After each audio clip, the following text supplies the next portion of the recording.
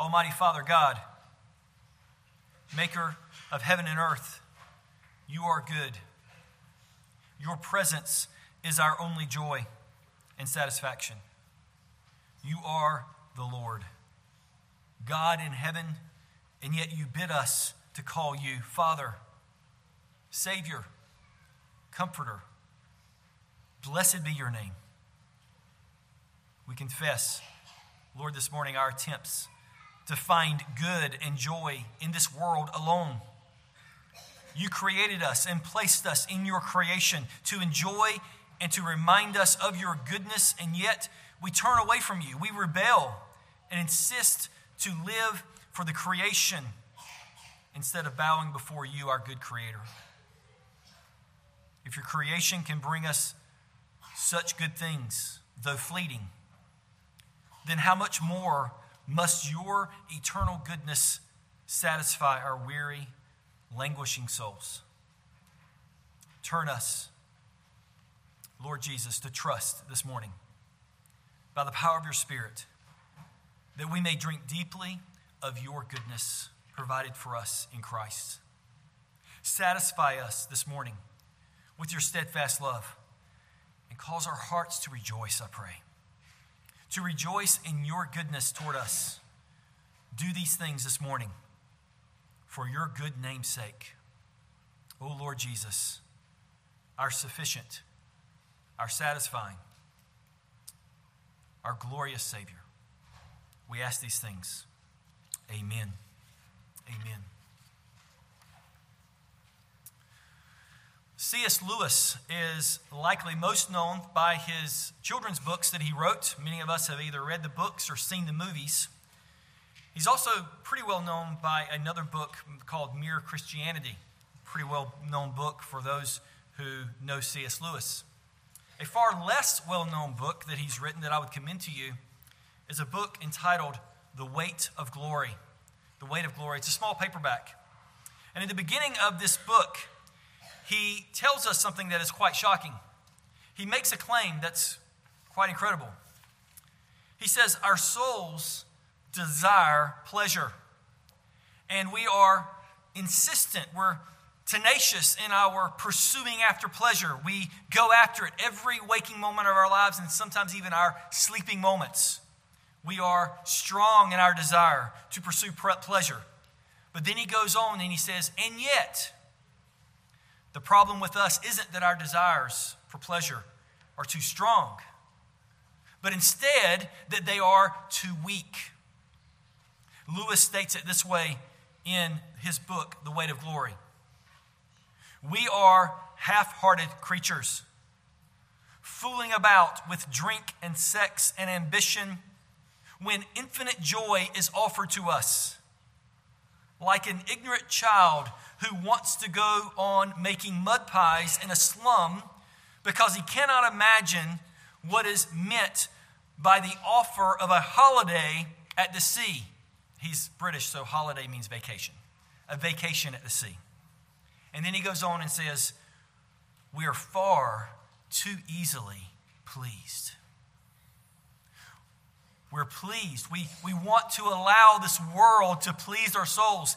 And each and every one of you here this morning knows, your heart has told you over and over again, it hasn't happened. And you're wondering whether it will.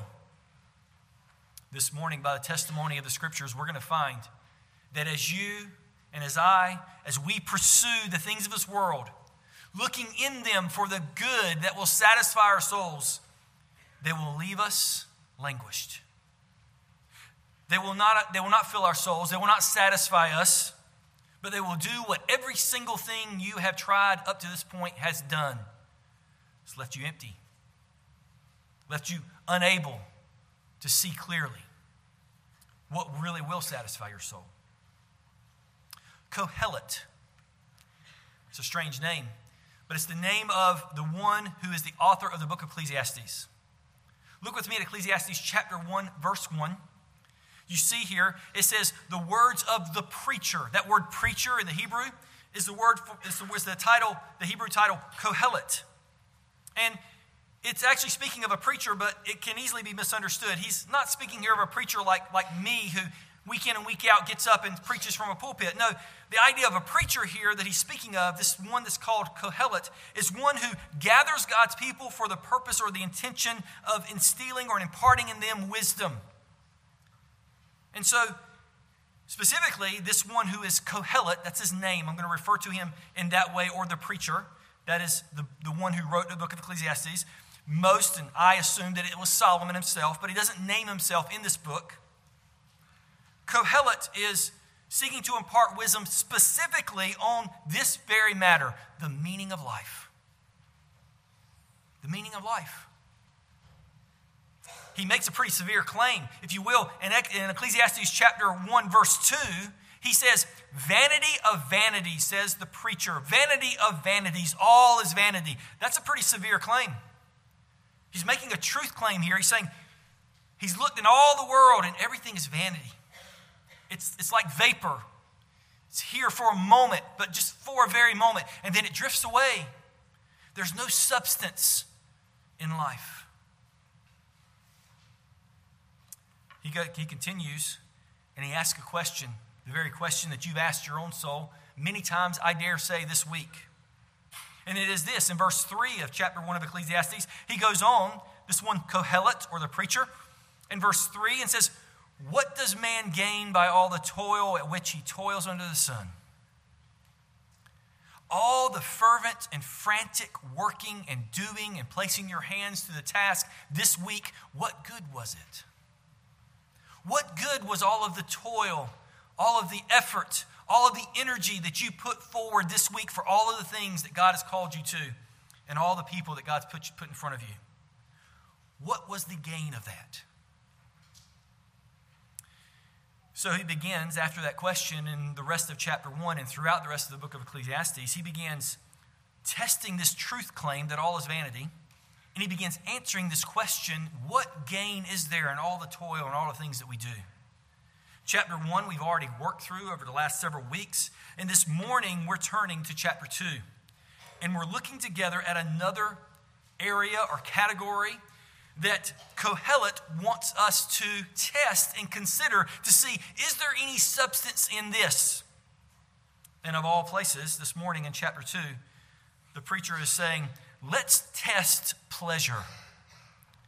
Let's test the pursuit of pleasure and see if it will bring any substance, any meaning, any real value to our lives. You and I know this test very well. Our hearts have already been a part of that. We've tried this. Some of you this morning are sitting here in the midst of this very test in your life. Can the world bring pleasure? Is there another person in this world that can make me happy? Is there a job that can make me happy? Is there an item or trinket that can make me happy? Is there something that can satisfy my soul? Well, this morning, we're going to place pleasure to the test. And I want us to notice this morning in our text, verses 1 through 11, I want us to notice it in 3 different points. We're going to run on tracks this morning. These tracks will be the 3 different points in the sermon. These 3 points are these. Point number 1, pleasure pursued. Pleasure pursued, verses 1 through 3. Point number 2, pleasure produced. Pleasure produced, verses 4 through 8. And then point number 3, pleasure proved. Pleasure proved, verses 9 through 11. Pleasure pursued, pleasure produced, and then pleasure proved. So let's look together then at our first point, pleasure pursued. We see that Kohelet, this man, has made a decisive choice. He is not half-hearted here. He is not dilly-dallying with different things and trying to test all kinds of things. No, he is focused in. He's saying, I'm going to set my heart to do something specific. I'm going to test this thing, pleasure. He's going to go after pleasure to see if it can bring meaning and substance and real value to one's life. And then, not only does he decide to do this, but then he calls us, as those who have gathered around him and have this wisdom imparted to them, he calls us to join him in this test. And I think we can all walk alongside of him as he goes through this test and affirm that these things are evident. They are true. Ecclesiastes chapter 2, verse 1. Here's his decisive choice, his determination to go after pleasure. I said in my heart, you hear that? That's his determination to go after it. Here's his invitation to us to join him in this concerted effort. Come now, I will test you with pleasure. Enjoy yourself. But behold, this also was vanity. The aim is to determine if there is anything really good to pursue in life. Another translation where the phrase here in the ESV says, enjoy yourself. Another translation translates that as to find out what is good. In other words, this phrase, enjoy yourself, speaks of what we may call today the good life. He's saying, let's go after the good life. Brothers and sisters, there is not one of you here this morning, including myself, who has ever been told to do that. And yet you have. And yet something in your heart springs up and says, yes, I want to go after the good life. That's what I want. That's what my heart desires. That's what I would pursue if I could. We are hardwired to search for the good. The good. It's nebulous. It's hard to discern. It's hard to place our hands on it. But what is that good? We know we want it. And we know it has to be out there for us to obtain. So we test everything around us, convinced that something must produce this good life. It must. Because if not, then it's pretty hopeless. Life is pretty dark. This is not the case. There has to be something that is good that we can give our lives to. What the preacher here in Ecclesiastes finds is that much the same from what he found in chapter 1 when he went after wisdom. He pursued wisdom and said, could wisdom give substance and meaning to my life? And he says, it can't. It's all vanity. Here, he tells us after he calls us to come and to join him in this testing of pleasure, to enjoy ourselves, to pursue this good life. Notice what it says at the end of verse 1. He says, but behold. In other words, recognize this. Understand this. You know this is true. This also, along with that which is in chapter 1, this also is vanity. It's a vapor. Pleasure has no substance. It is here for a fleeting moment, and then it's gone. Everyone here who has experienced Christmas as a child know that's true. That gift that you had to have, my entire life will change when I get that skateboard. And it's in the driveway 2 weeks later, if that. Means nothing. It's a vapor. Pleasure. The preacher here in Ecclesiastes says, pleasure has no substance. We know that our hearts are hardwired to search for, to test this world around us for something that will restore our souls, something that will bring joy and satisfy our constantly longing and restless souls. We know those are there. Is there something, somewhere, some way that we can have so that we can be happy? Is there some light that can push back the shadow of dread? Is there some wind that can blow away the stifling smog of our hopelessness? Look with me at verse 2. Verse 2 repeats this determination that this preacher has as he declares his decisive choice to continue in this pursuit of the good life. Where can this good life come from? How can we experience the satisfied and joyed life? Well, isn't it obvious? Wouldn't it be obvious to us if we were going to do this? If we were going to set ourselves to this test, who should we go to? Well, let's go to the persons that are always laughing. Let's go after the comedians. Let's look at those who seem to be enjoying life. They're laughing all the time. Or maybe let's go to the rich. Those who have everything. Let's look to them and see if there's real joy in what they have.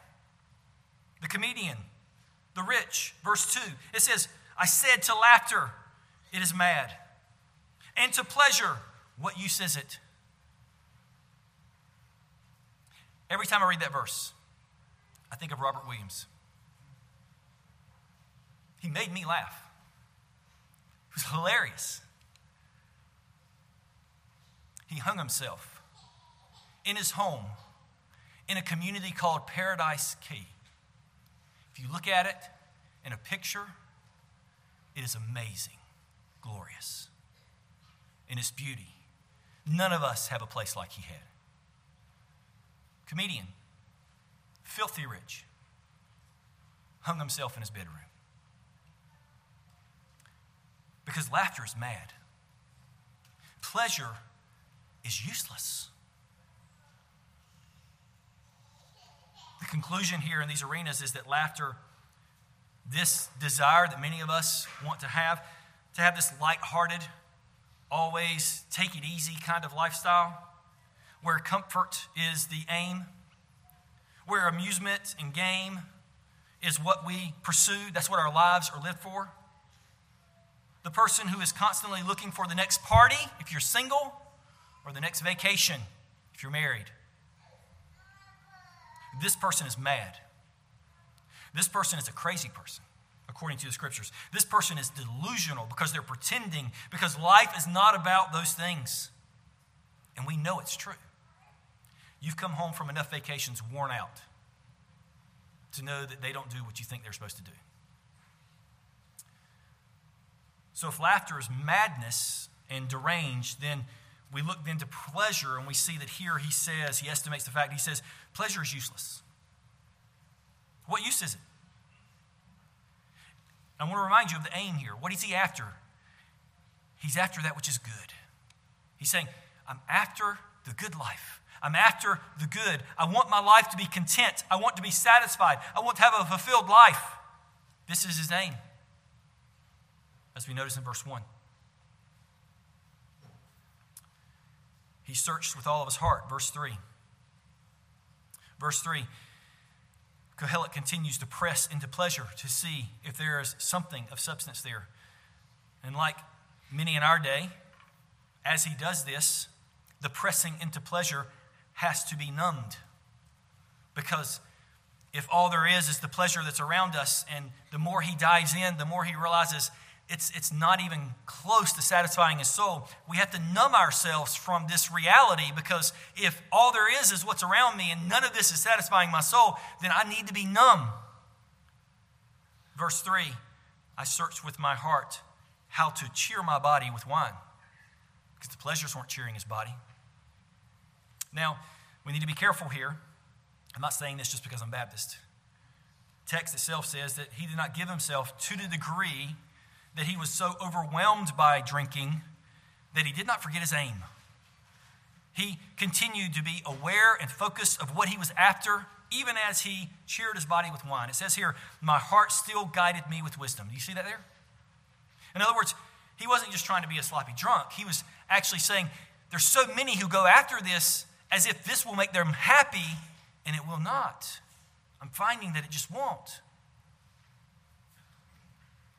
Again, I hope you see that as I'm teaching this, as I'm showing you this in Scripture, this is true because God's Word says it, but you and I know it's true because many of us have lived it.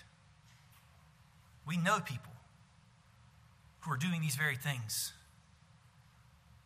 Second, he said his heart grasped onto folly, determining if it would prove to provide the good life. Let's just play video games. Let's just go after things that don't matter. Let's just do whatever our mind tells us to do. Let's just whenever we turn, we go after whatever's in front of us. Day after day, we have a new aim and a new end. Till I might see what was good for the children of man. Do you see that there in verse 3? According to this preacher, he said, the life of folly is evident to those who realize that life is short. Let's go hard and fast after everything we can get today, because, look at the end of verse 3, during the few days of their life. Life is short. We did a funeral yesterday. It's always interesting to do funerals.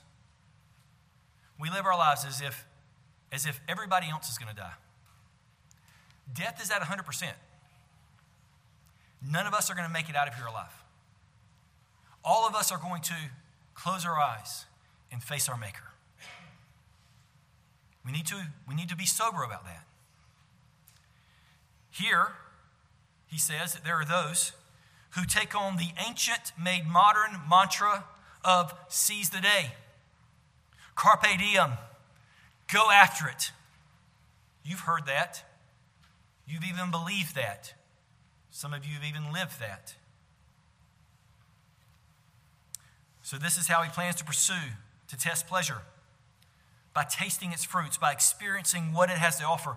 Here, the Kohelet, the preacher, is saying, I'm going to dive in, I'm going to see, I'm going to experience, I'm going to taste all that there is.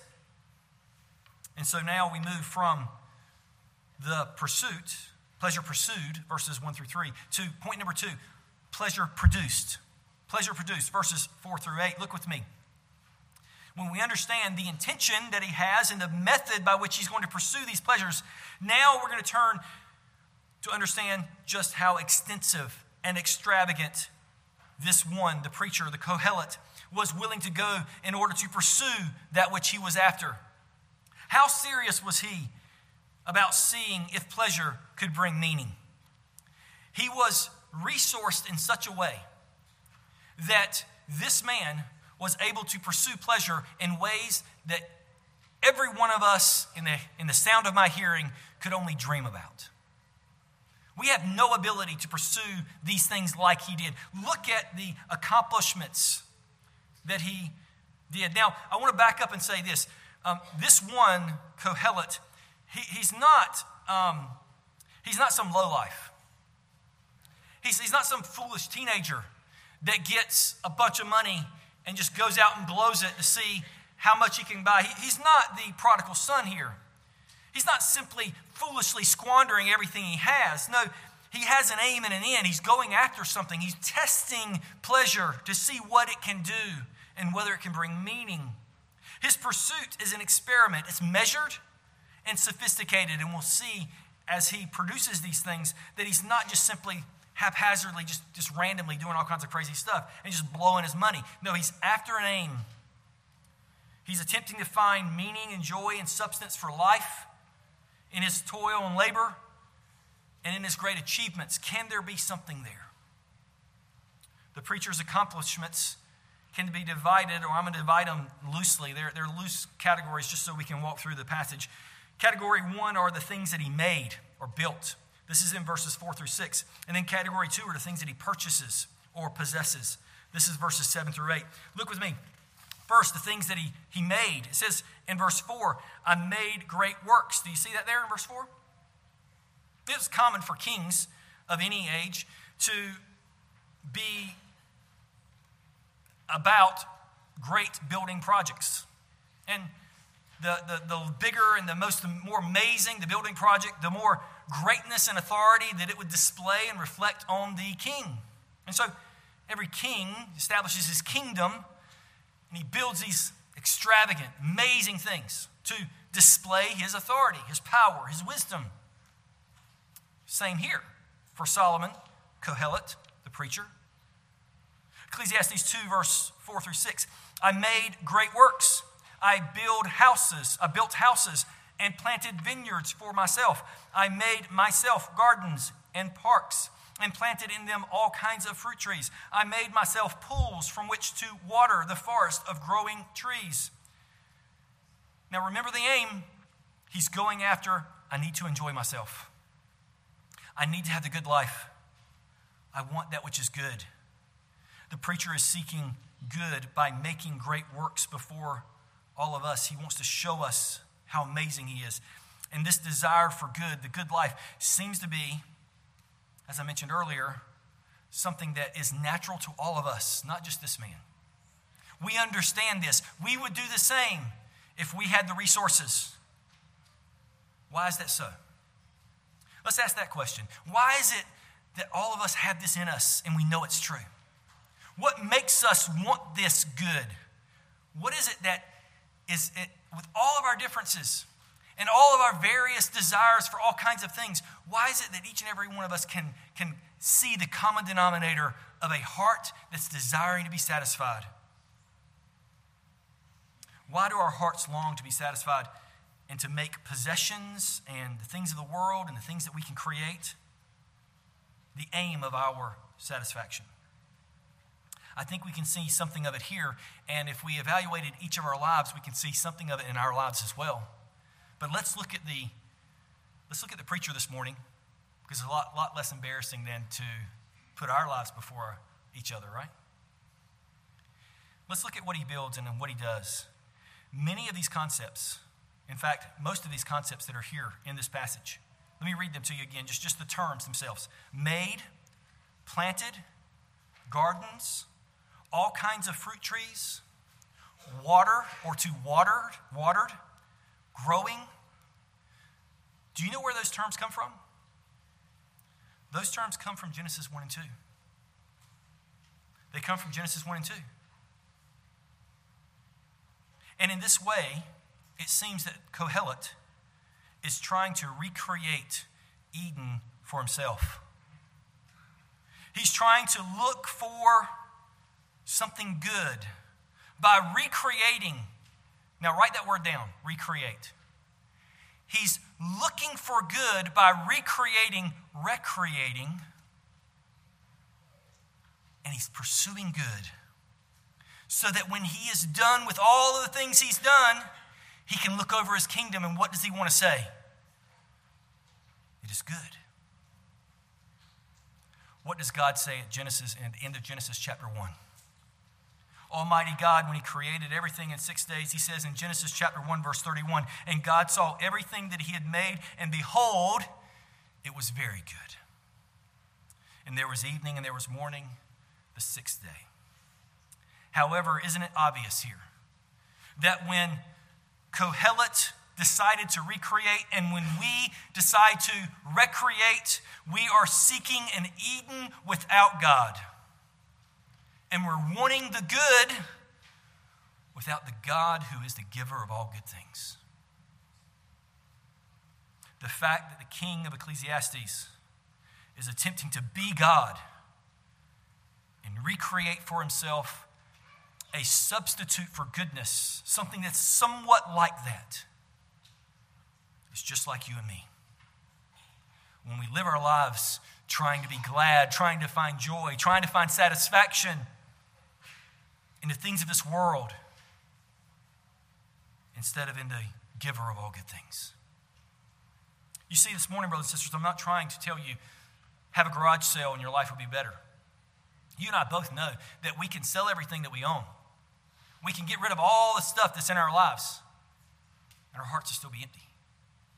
The point here is that how can we take the things that God has given to us and we can use them as gifts and to be stewards of them as if God gave them to us, and we can enjoy them for what they are, not as ends to be relished and worshipped and bowed down to, but instead as gifts that we can enjoy and look to our God because he is the maker of all good things. I hope you see this morning, I'm not trying to take something from you. I'm trying to show you, I'm trying to give you the good. I'm trying to show you that that which is good is in God. These are the great works that he did. Look with me as well at the great possessions that he purchased and he bought, verses 7 through 8. This is the next, again, rough grouping here, just so we can work through the passage.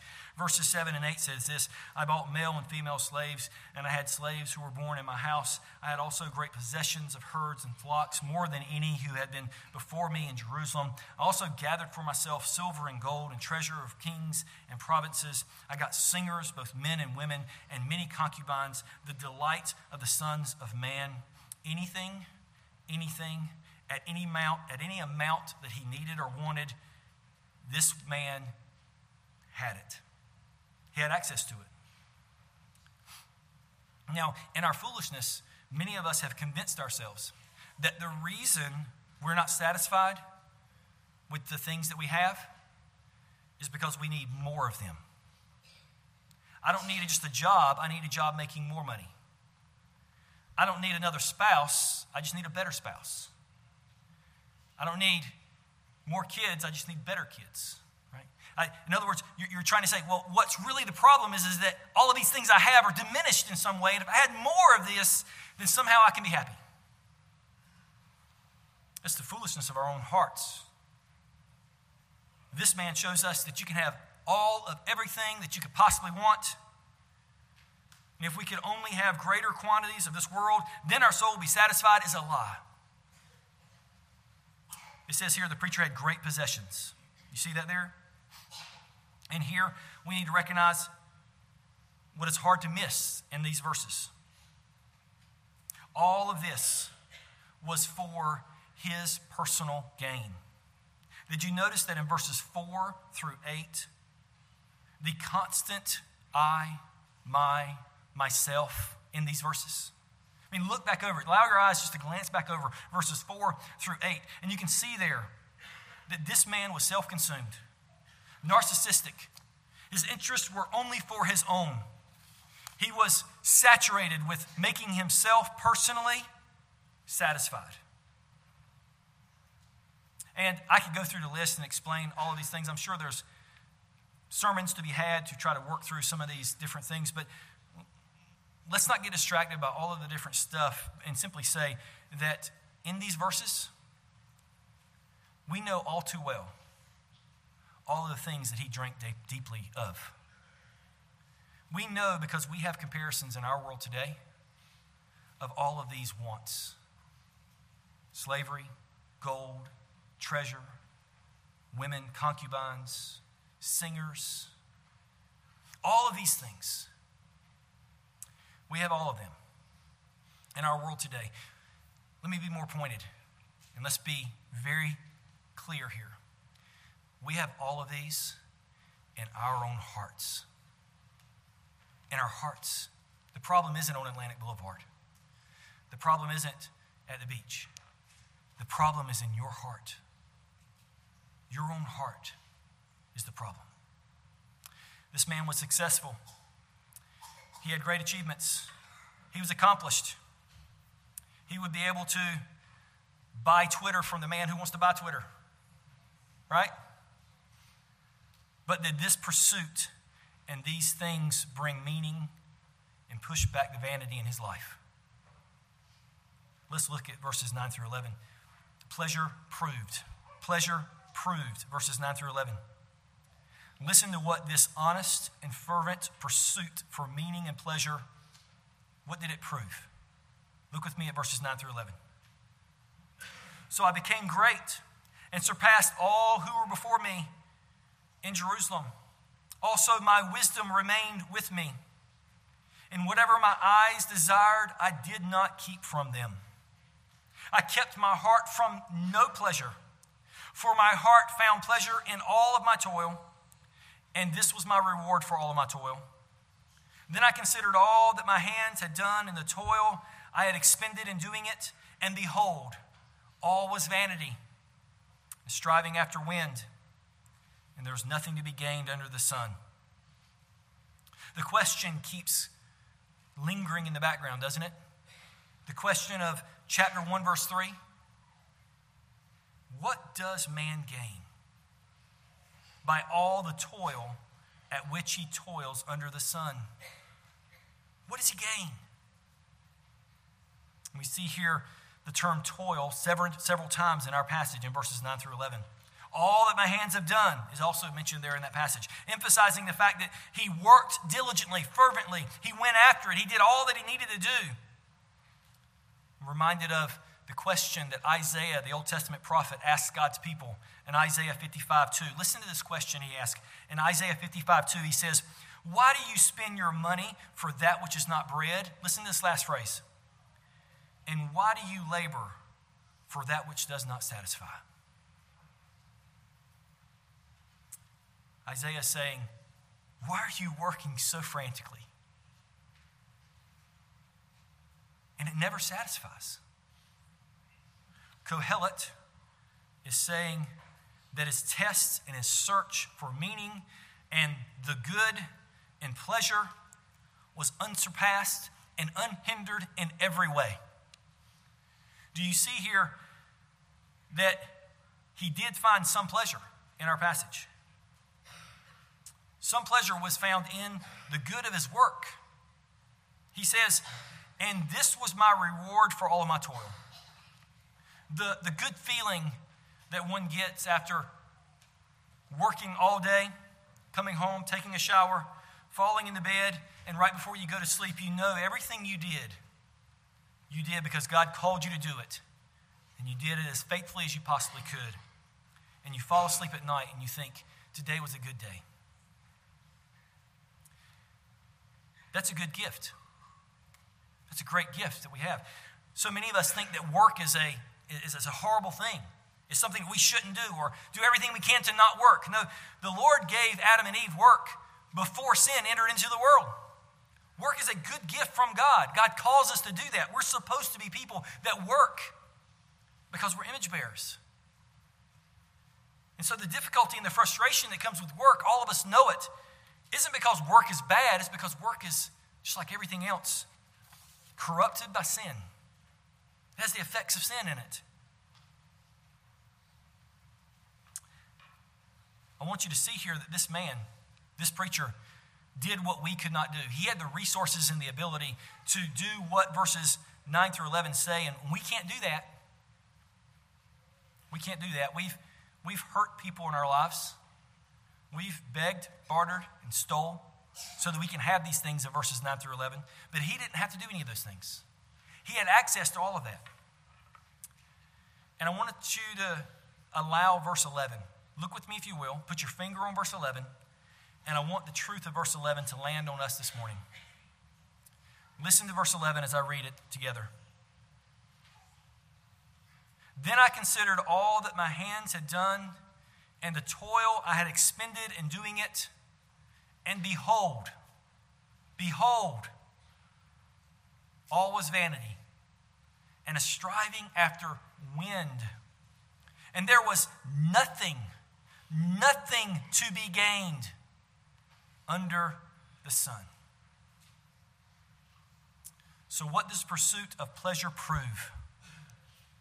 It proves this, that hedonism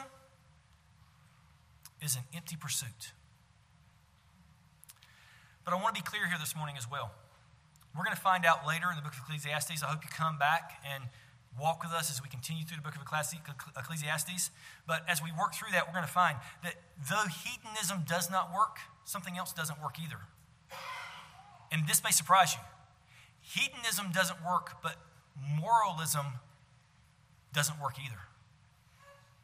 Being a good person, living your life, doing the things you need to do, going to work, coming to home, taking care of all the stuff you need to take care of.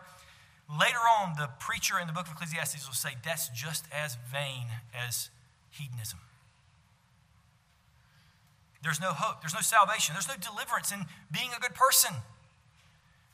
Many of you grew up thinking that Christianity was ultimately or finally about you not being a hedonist. In other words, deny the world and everything in it, and instead just be a good person. Love your spouse, take care of your kids, go to work, pay your bills. That's what Christianity is about. That's a lie. That's not Christianity. It never has been. Christianity is not moralism. It's not simply just being good. If you hang out with us very long, you'll realize that. You'll realize that. We're not very lovable, and we find it very hard to be good. The preacher wants us to feel the sadness, the vanity, and the deep sorrow of all of this. Why? Why would he want to confront us with such hopelessness this morning? Listen, hear me. Because he wants us to have a sense of just how far we have wandered away from Eden. From the very good that we, humanity, had when we walked in the garden with our God. and we were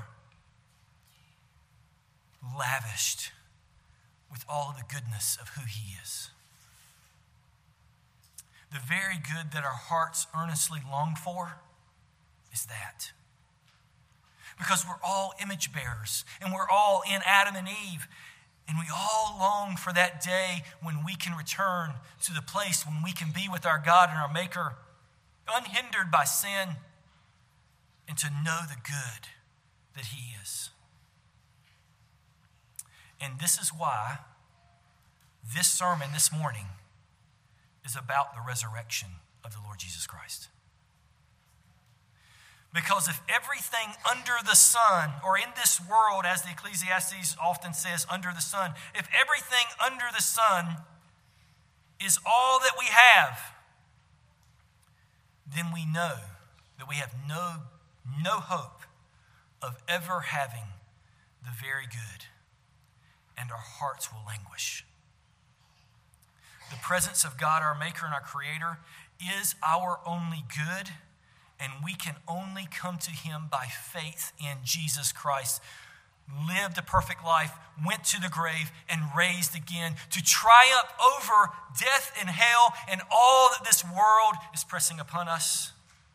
He is our all-satisfying, good Savior and Lord. Let me ask you this question. This question is one that I bring up often. It's in a little book by John Piper entitled God is the Gospel. And here's the question. In the first few pages of that book, he says, if you could have heaven with no sickness and with all the friends you ever had on earth and all the food you ever liked and all the leisure activities you ever enjoyed and all the natural beauty you ever sought after and all the physical pleasure you ever wanted to taste, and no human conflict or natural disasters, could you be satisfied with heaven if you had all of those and Christ was not there? That's the question you and I need to ask this morning, because that's the life many of us are trying to live. We're trying to live a life where we can have all of these things, but let's recreate, let's entertain, let's live in folly and madness so that we can deaden the sharp edge of the fact that all is vanity. Come, as the preacher says in verse 1 of chapter 2, I invite you, come now and let us set our hearts. Let's behold the truth this morning. And here's the truth this morning. It was at the end of chapter 16 of the psalm that we read this morning as we started the service. At the end of chapter 16, verse 11, it says this, you make known to me the path of life. He's speaking of God. You make known to me the path of life. In your presence there is fullness of joy. Do you believe that? That in the presence of God there is fullness of joy? It goes on, at your right hand are pleasures forevermore. It is in God that we find our joy. It is in Him that we'll be satisfied. It is in Him that we know all that is good and right and true and beautiful. And how? How can we know this good?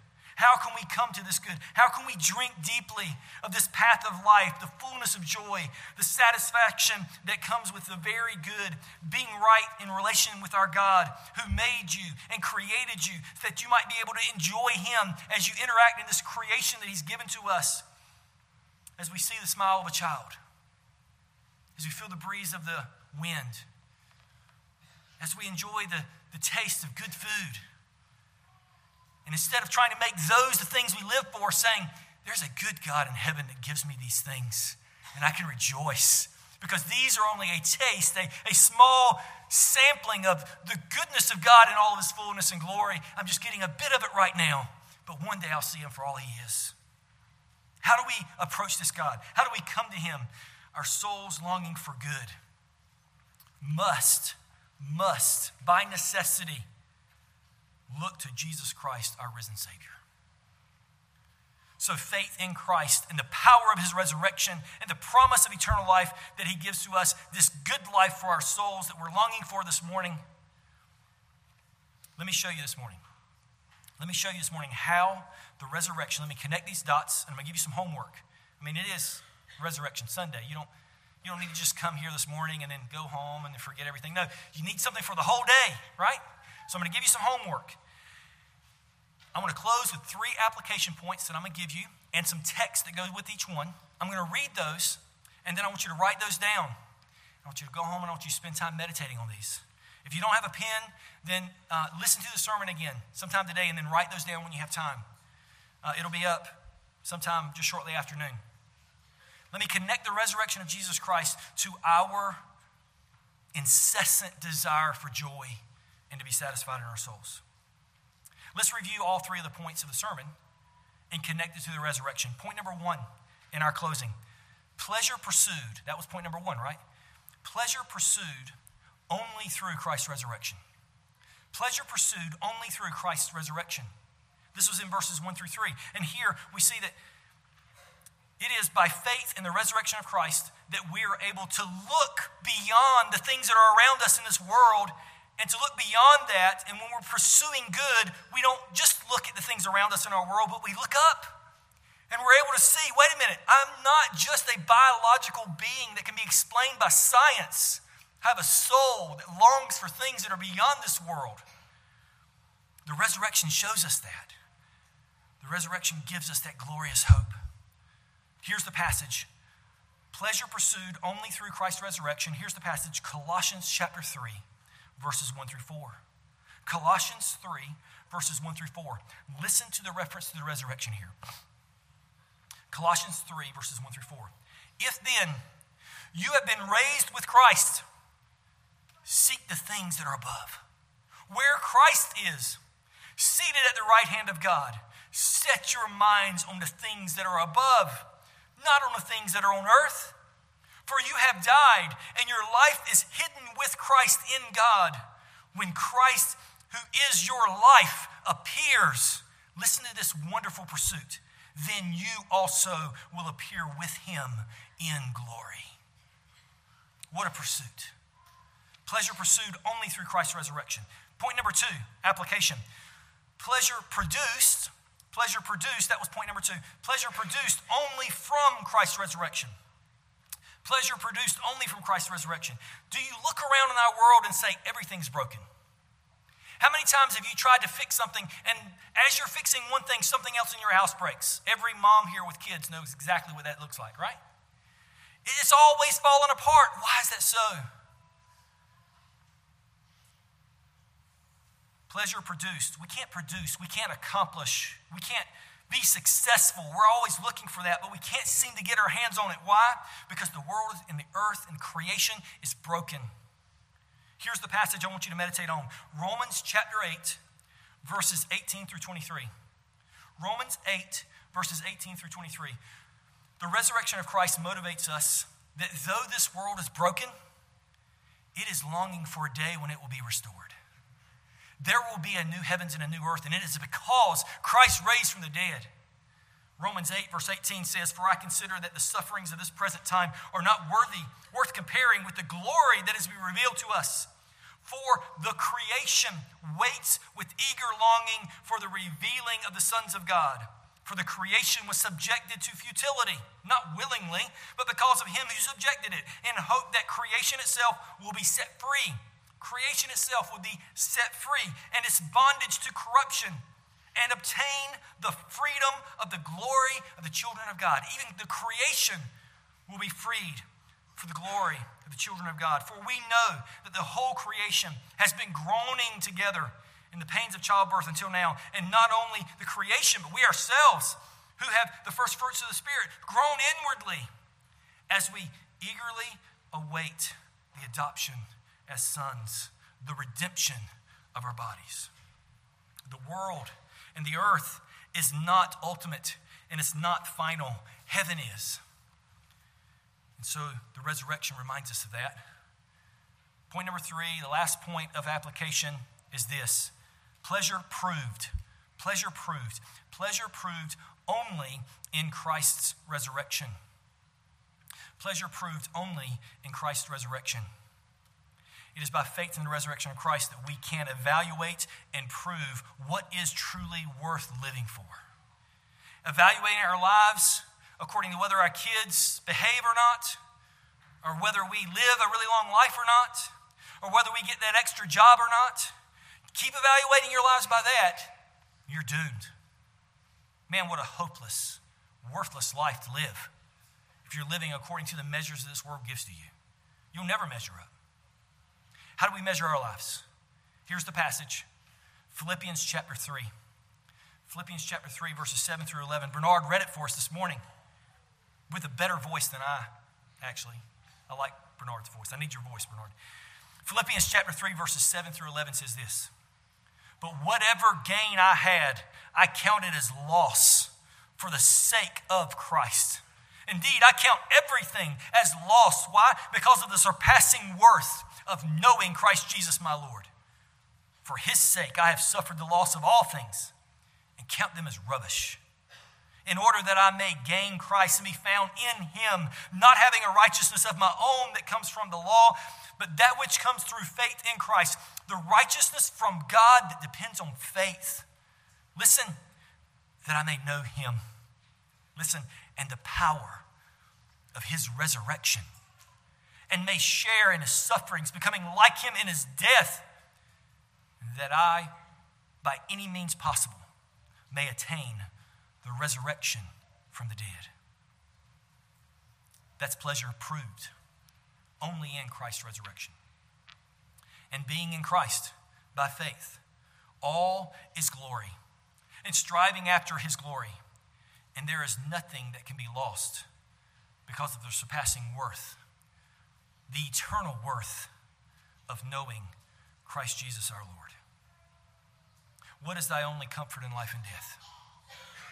That I, with body and soul, both in life and death, am not my own, but I belong unto my faithful Savior, Jesus Christ, my Lord. Let us pray together.